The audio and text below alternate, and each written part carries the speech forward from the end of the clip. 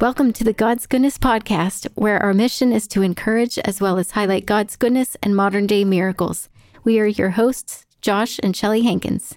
Hello. So you are worthy, O Lord, to receive glory and honor and power, for you created all things, and by your will they exist and were created. We thank you so much for the creation of us, for the creation of your Son, the salvation of which we seek. We thank you so much that you made a way for us to make it right with you. We ask that you would bless our time, that you would inspire us, that we would edify other people through what we're saying. In Jesus' mighty name, amen. In today's episode, we're sharing about some miracles we've experienced from the power of prayer and laying of hands. We're discussing the gifts of the Spirit today. We're going to bring in some Bible verses and start off with 1 Corinthians 12:7. So in 1 Corinthians 12:7 through 11, and I'm reading out of the New King James Version, but the manifestation of the Spirit is given to each one for the profit of all. For to one is given the word of wisdom through the Spirit, to another the word of knowledge through the same Spirit, to another faith by the same Spirit, to another gifts of healings by the same Spirit, to another the working of miracles, to another prophecy, to another discerning of spirits, to another different kinds of tongues, to another the interpretation of tongues.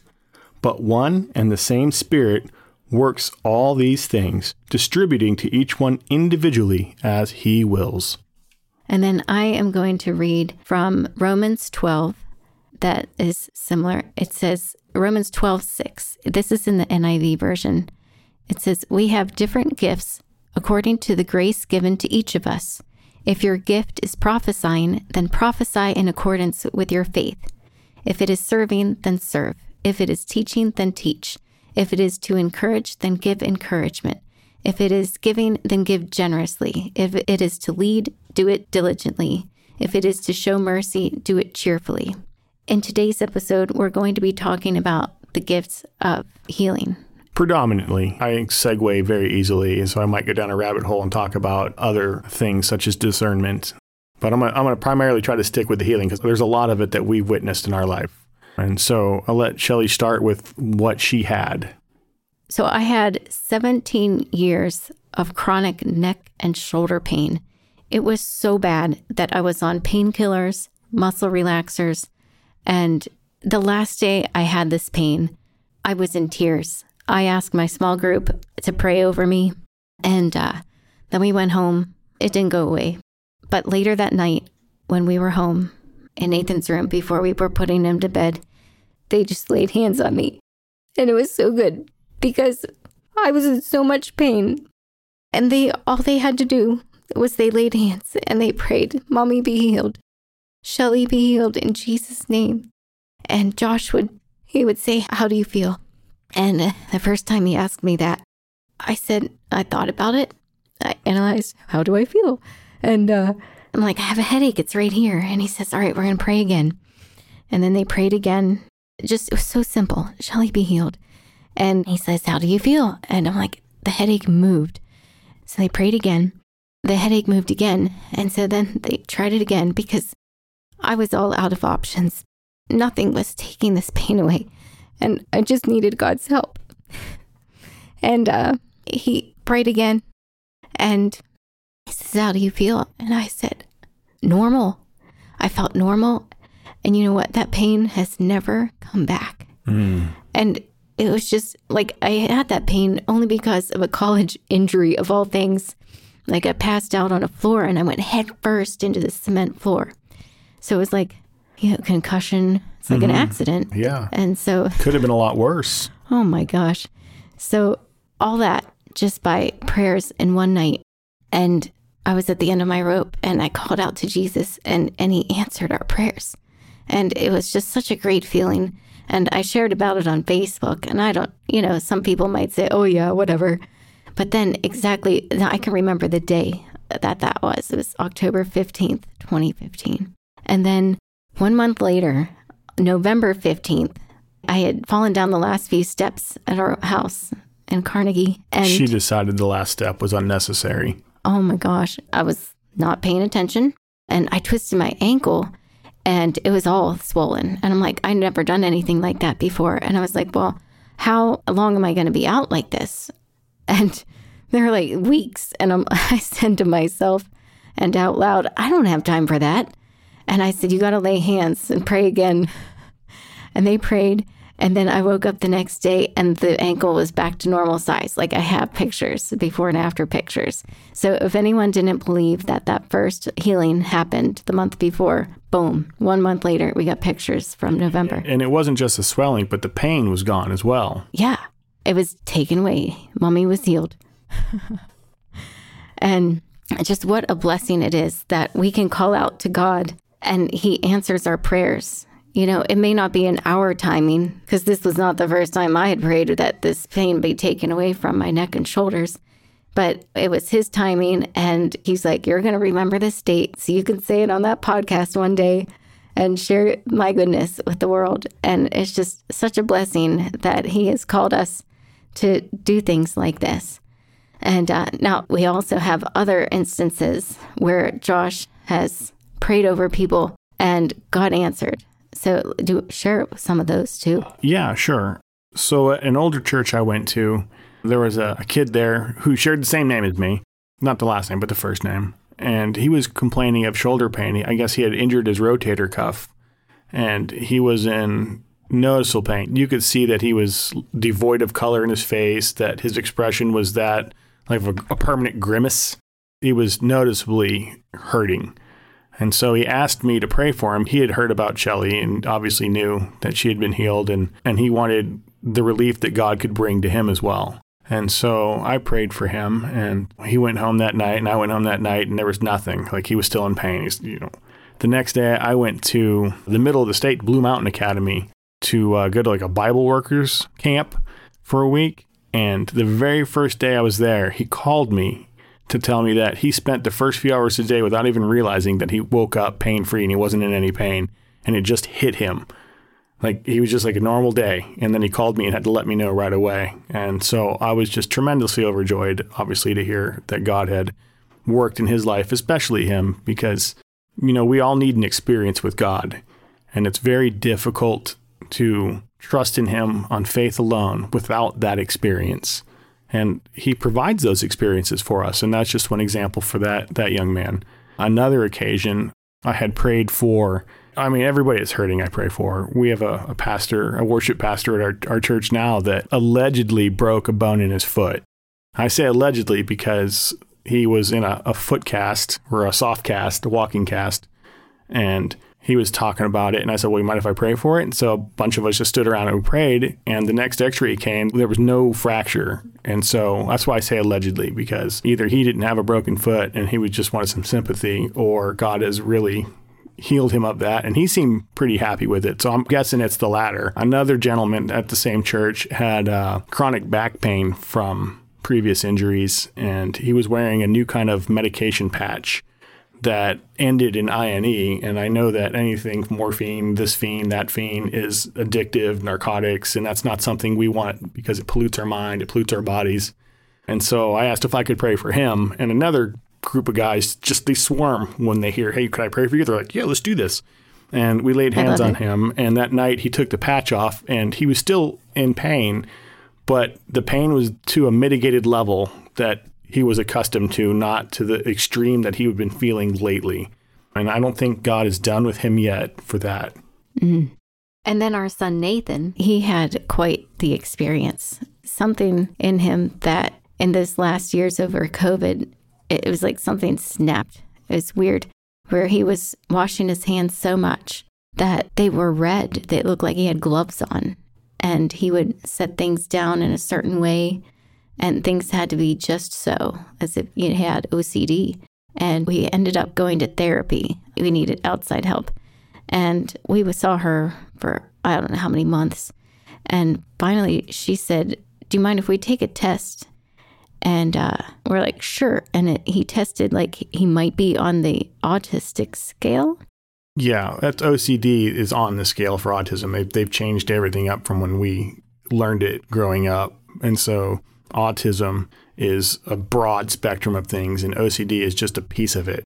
And so clearly he's higher functioning, but he had another issue. And, Shelley's leaving off that when he was younger, he would cross his fingers and uncross them. He'd line his trucks up in a row, his little cars. I thought it was just a parking lot because I took him shopping a lot.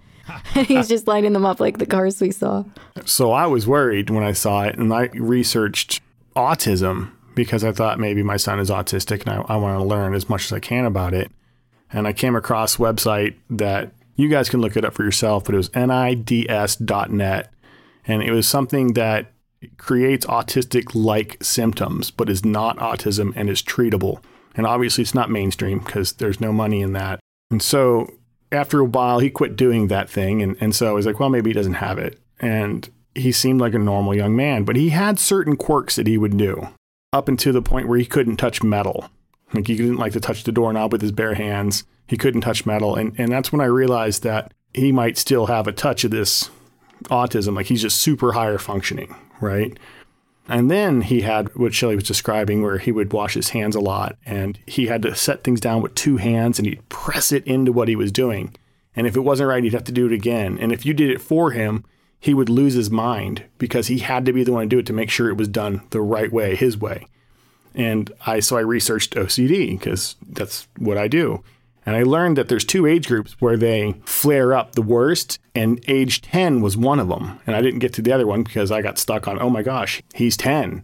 This is it. He's at a very bad spot. And I remember it being so horrible that sometimes I would go down in the basement to do laundry and I would just break down.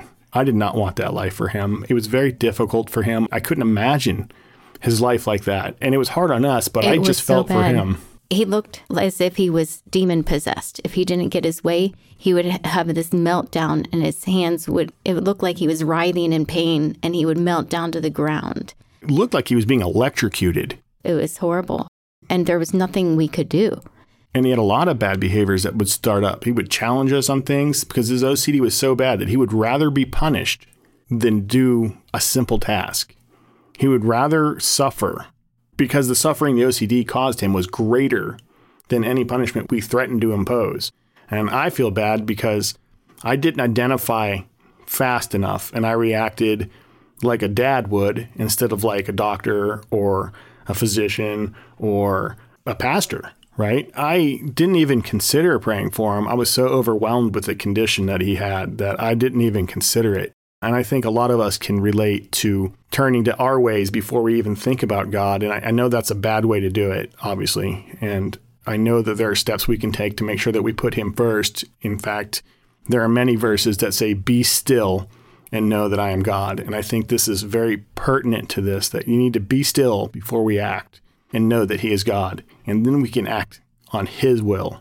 And so I went to an adventure fest with the church I've been going to lately. And for men. For men, yeah, Adventure Fest for men. Some people haven't heard about that. They thought women had all the retreats. Oh, yeah, no, yeah, we have something, and it's pretty cool, and it's camping in tents or trailers or RVs if that's what you want to bring. It's just for men, and it's not for children, so they have to be 18 and over. They have a series of events that they do, from archery to canoes to bike riding, bicycle and motorcycle. If you bring a motorcycle, you can do your own, because some guys like to do that nice little ride. But me, I like to just sit at the camp and enjoy nature. Without a child. Without a child. Nobody talking to me. So that first night, I worked at 24 on the Thursday before, and we went there on Friday. So I was pretty tired. And the guys went up to this lodge kind of area to listen to a pastor speak and to listen to some worship music and receive a message.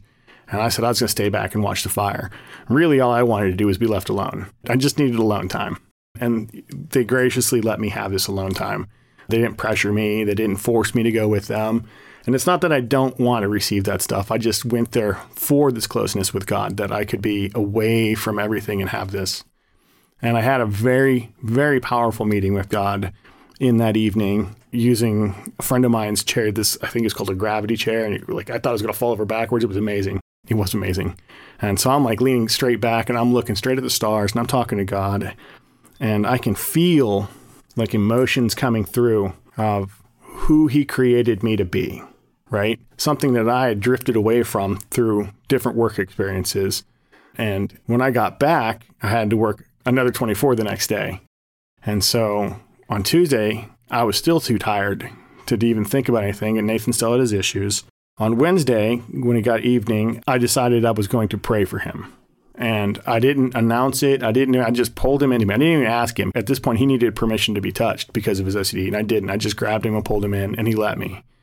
And I held his head close to my chest, and Shelly was standing across, like on the other side, as if we were in like a loving embrace for Nathan. And I just prayed, unlike any prayer I had prayed before. There's no structure to it. I want you guys to know that there is no right way or wrong way. There's no magic sequence to the prayer. I was doing dishes half of the prayer. Oh, yeah. You came in halfway I was halfway like, through. This sounds good. I'm getting in on this and agree on this. Perfect. That's how oblivious I was.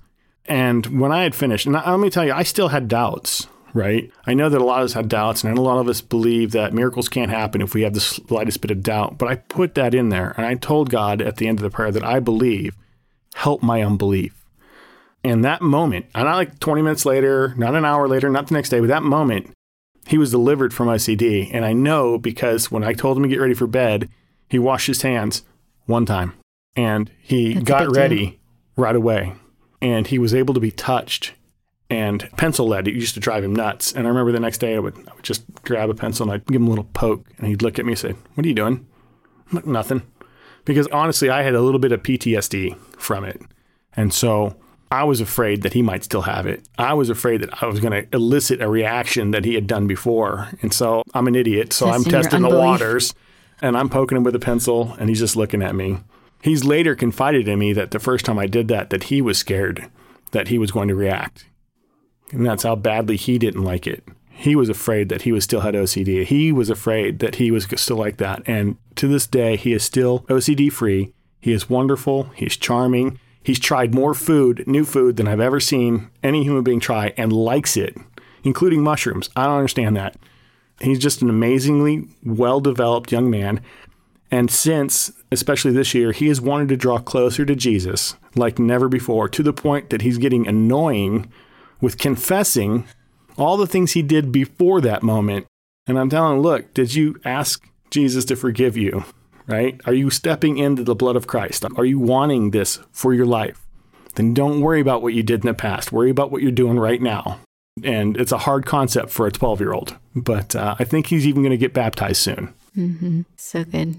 And he even rides roller coasters too. Oh, yeah. Yeah, he's afraid of heights. Definitely afraid of heights. And we took him to Kennywood and he did the Phantom's Revenge. He did something called the Skyrocket. And he was like, I want to try that. I want to try that. And we got him on it. And we get up the first part of the hill, and it was pretty intense. And he says, I don't like roller coasters. And we go down the first hill. He's like, I don't like roller coasters. We get through the first twist. I don't like roller coasters.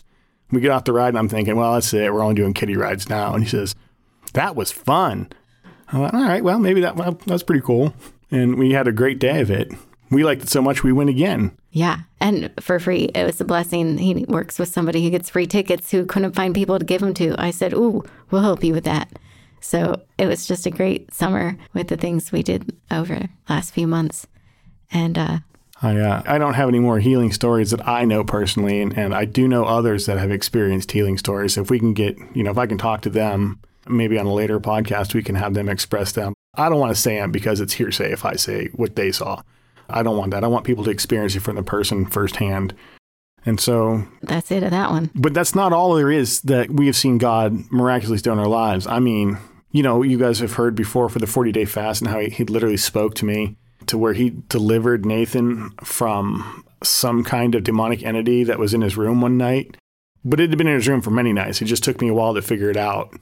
And so our furnace went out one day and God led me to a solution. It's good. This is a good ride. So stick around and I hope you'll enjoy it. And thank you for joining us. Now, I want to suggest that you check out our Give, Send, Go account. It's called God's Goodness Podcast. And if you can give in any way, we got prayers you can give. We got funds. If you're so led to give us funds to help with the podcast, we'll be able to buy a third and fourth microphone, and then we can start interviewing people. That's our next step. And we're working on the space and borrowing some microphones from church. We're waiting on an answer there. And God's leading me to everything I need for this idea that he blessed me with. So it's all going to come together. And I have an idea of that first guest. And he's going to share with you how God showed up in his life as well. So thanks for joining us. And we'll talk to you next time. Have a great day.